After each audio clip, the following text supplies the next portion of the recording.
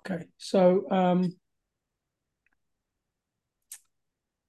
Oana. Thank you so much for joining me on the Founders Predicament podcast. Thanks It's a for real inviting me. pleasure. Sorry. Thanks for inviting me. Sure. It's a real pleasure to have you. You're currently in Romania, right? Yes. Which city are Spending you the in? I'm in Cluj. It's right in Cluj. the center of Transylvania where all the vampires are. Excellent. Excellent. So you've got a startup called Dahlia's Book. So before you tell me about Dahlia's book, can you talk about what I mean? And you started that a while back, right? You started that when did you start Dahlia's book? Uh, Officially, it was 2015, but I started working on it mid 2014. So it's almost 10 years, like 8 years and a half. Yeah, yeah. Okay. So so before you started Dahlia's book, and also since you started Dahlia's book, because I know you do that on the kind of on the side, you make money working as a programmer, right? So tell me a little bit about what you did before you started Dahlia's book and what you're doing now. So I've always been passionate about computers. Actually started coding when I was 14 or 15 years old. And I liked it very much to just tell machines what to do. So I started my career as a regular software engineer. I graduated and I have a master's degree also in computer science, and started working at a small startup on a financial product. Then they were purchased by a larger company. We built a product in partnership with Microsoft, and that company was acquired by Ernst and Young. Then I switched to a bigger company where I got to work on enterprise software and transitioned to more of a management career. And I worked there for about 6 years. And in the last 2 years of working there, I also founded Dahlia's book as a side project initially because I wanted to get more kids into coding. But the vision that I had back then, the idea was very, very different. So because of Dahlia's book, I actually quit my like corporate job and went into gaming and spent about a year working for a gaming studio because the idea back then was to create educational games for kids. And I was like, I figured out that I didn't know anything about how to create games. So I should work for a company that does that. It was very different and very intense. And after that year, I went into freelancing and became a digital nomad, started traveling around the world. And I've been freelancing ever since, lived in various countries, lived in Tokyo for a bit. And then a year and a half ago, I moved to New York and started an MBA at NYU. And now here I am. So you're at the Stern Business School, are you? I graduated this Oh, May. oh, you got. Oh, congratulations! Right. Thank you. Well, so you graduated pretty quickly, right? Didn't most people spend 2 years, or was it two That's years? true. No, it was only 1 year. So this was a 1 year accelerated MBA program. It's a focused technology MBA and starts in May. You have a very intense summer schedule with classes from 9 to 5. So that was not a very exciting way to spend the summer in New York. And yeah, it ends in 1 year. So everything that regularly other students do in 2 years, we did in one. Wow, that's impressive. Okay, let me get to my next question. So, what problem are you solving with Dahlia's book? What led you? What inspired you to do that? To to do this work? So I was always attracted to doing something that helps other people and like helps other people at a larger scale. And I always wanted to have an impact. And at some point, I kind of figured out that if I'm not a doctor, to just go in developing countries and treat like uh, kids or people who don't have something to eat. I always had that idea that you can't have an impact. And when I started Dahlia's book, it was about 10 years ago. I had a surgery and I was on medical leave after surgery for about 3 weeks at home. I had to stay like bed rest and didn't do anything. And then that's where you kind of have these ideas like, oh, what am I doing with my life? I would like to have or to do something where I have more of an impact. And then I started researching what I can do. And I realized that with my skills, like my technology skills, there are a lot of things that I can do. And if I would have been a doctor, then I would have saved people's lives. But with my tech skills, I can actually give them an education that to help them have jobs. And this is how it started. I was also a bit frustrated about the situation in my country back then, and I realized that all things that happen, like politically, economically, the root cause is lack of education for the Romanian population, most of it. And I just was trying to think of ways to keep kids in school because Romania has one of the largest dropout rates in the European Oh, Union. so that's the problem. That's the problem you're solving is the dropout rate. So this is how it started. I've pivoted a few times along the way, and the approach that actually works right now is to get kids into technology and coding education because the public school system is very much left behind. And initially, when I started Dahlia's book, the idea was to have like a partnership with schools. And then I realized that it would take generations to get school teachers to where we as technology professionals are. So I kind of pivoted from working directly with people, with software engineers like me, to get them to become the teachers for the kids and fill in the gaps that currently exist in the education system. Excellent. So you get software engineers to teach school children how to code in a nutshell. That's And basically online. oh, online. Okay, so they don't come into the classroom. They stay in their office and they run a class and then they go back to work. Is that the idea? Yeah, exactly. So, and do you provide the teachers with the curriculum, or do they come up with the curriculum? We provide them with a curriculum. So when we started, we took open source curriculum from MIT and Harvard Graduate School of Education. Yeah. They have they have very good teaching materials for Scratch, and that's how we started. And then in the last years, a lot of the mentors from the community they like teaching and they actually offered to develop lessons for kids, and we have now materials on Python, on C++, and Internet of Things, and machine learning as well, everything developed by the volunteers in the community. Exciting. That's very exciting. Sounds like I should have a look at your curricula and maybe take some of the classes myself.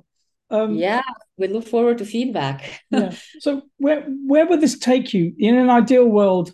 Ideally, where would you be with Dahlia's book? Would that be the only thing you're doing? Would it grow beyond Romania? Where would it go?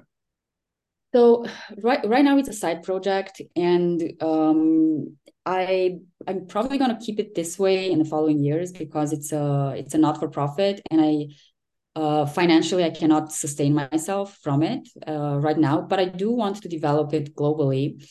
So I'm thinking of like two ways where this could go.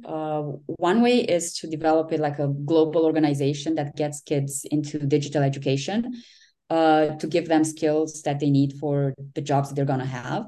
And the other direction is develop an education company, for a for-profit education company for kids, where I could use what I learned from developing the courses in the last 8 years and spin it off into a platform where parents and kids would want to pay to So to to.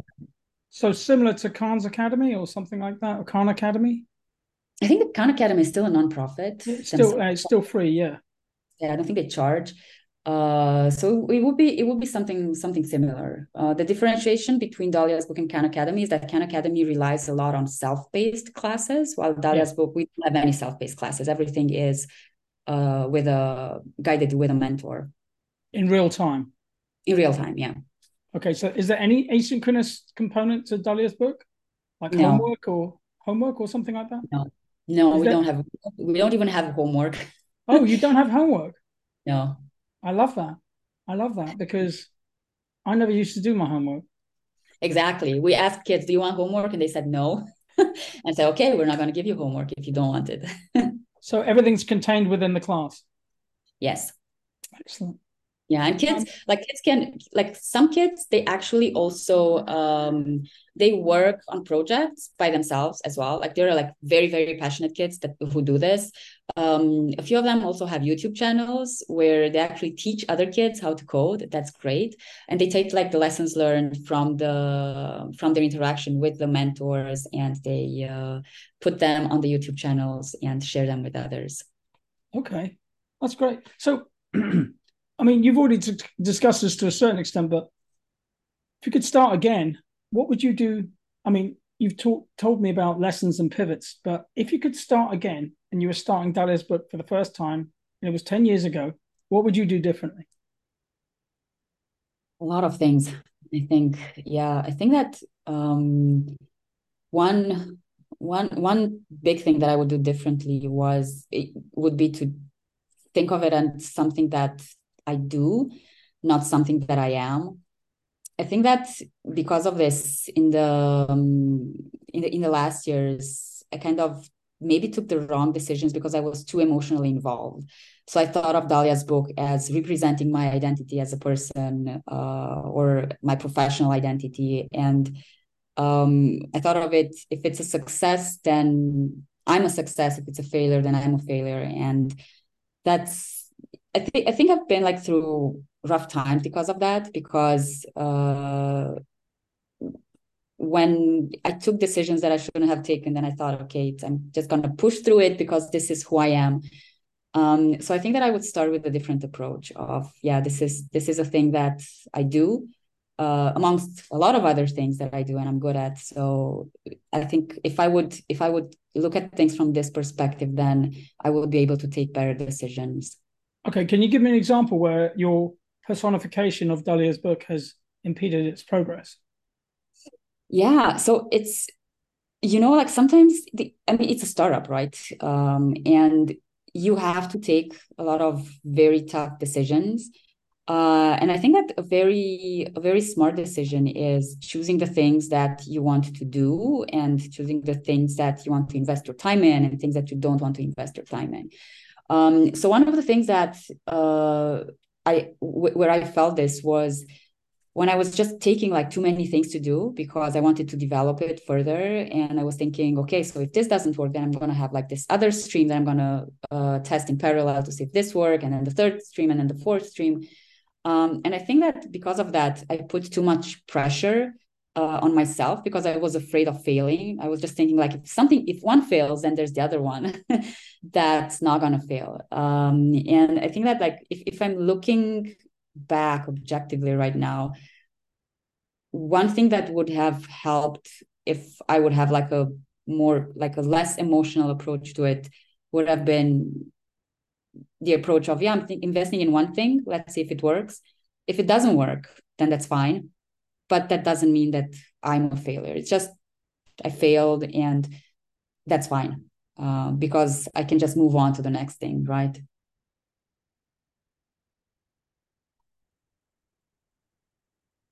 Sorry, as far as I know, you haven't received funding. Is that accurate? That's true. Yes. So it's been So, it's been always bootstrapped. but bootstrap, but with no revenue source, right? Really? Are the schools paying money to do this or not?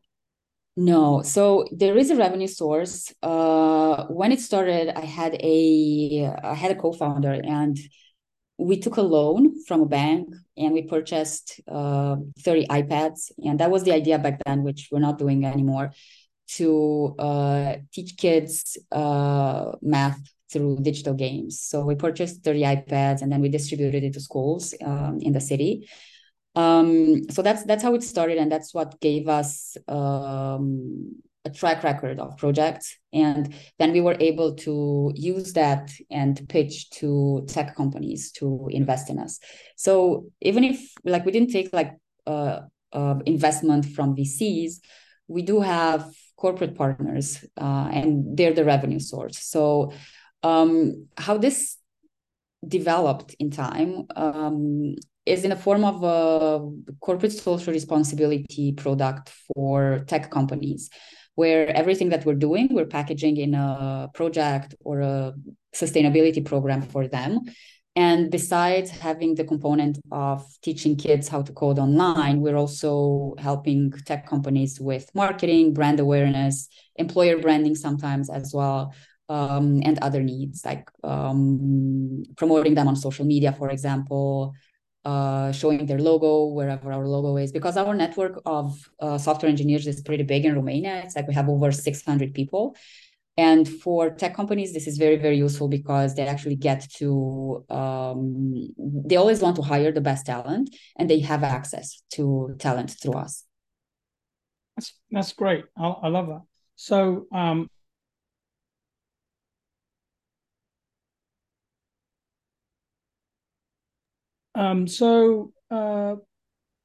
if you were going to expand Dahlia's book outside Romania, for example, in the US, we have Title I schools. I'm not sure if you know what that means. So a Title I school is where more than, I think, 50% of the children have free school meals, 50 or 60, I can't remember.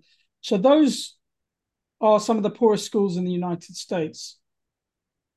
Would that be a good market for you to bring Dahlia's book to? And then I sent you this question ahead of time, so I'm hoping you've had a minute to think about it, but I don't know. And how would you go about that? And then how would that look in the US context?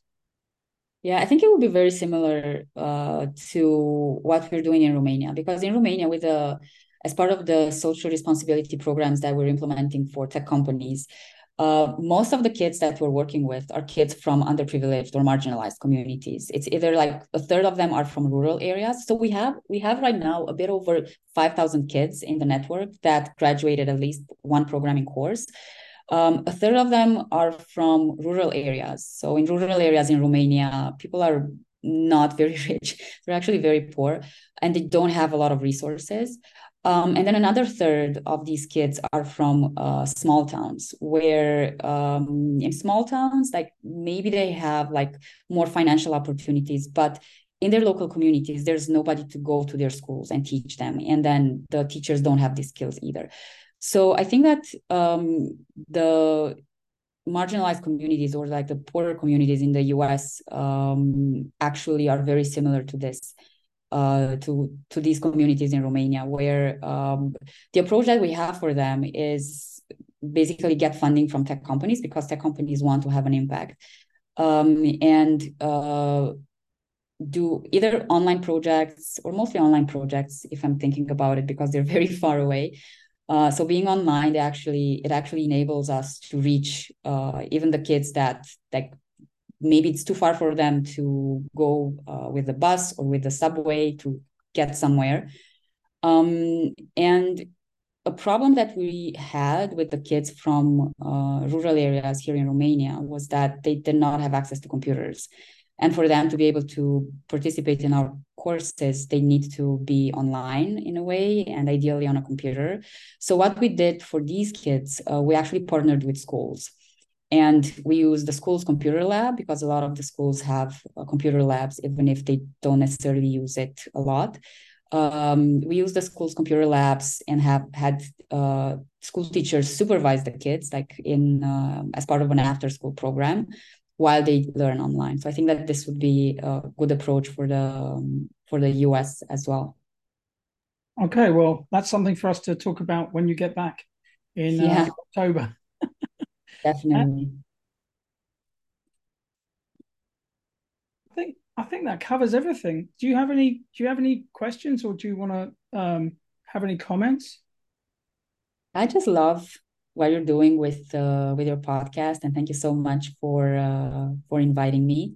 Well, you're most welcome, and I love what you're doing with IT education with kids. It's an area that I've dabbled in. I still do a little bit of teaching kids coding, and it's a lot of fun. It's a lot of fun. When the penny drops, it's really satisfying to see them go, ah, now I know what you're talking about. that's really great, a great moment. I'm sure you've experienced it many times. So congratulations on the on what you're doing so far, and I Thank hope you can bring it here to the US and help some of the neediest kids over here. Yeah, that's the plan. Yeah. Okay. Well, thank you, Anna, for joining me on the Founders Predicament, and I look forward to meeting you in person. Me too. Looking Okay. forward. Take care. Thanks. You too.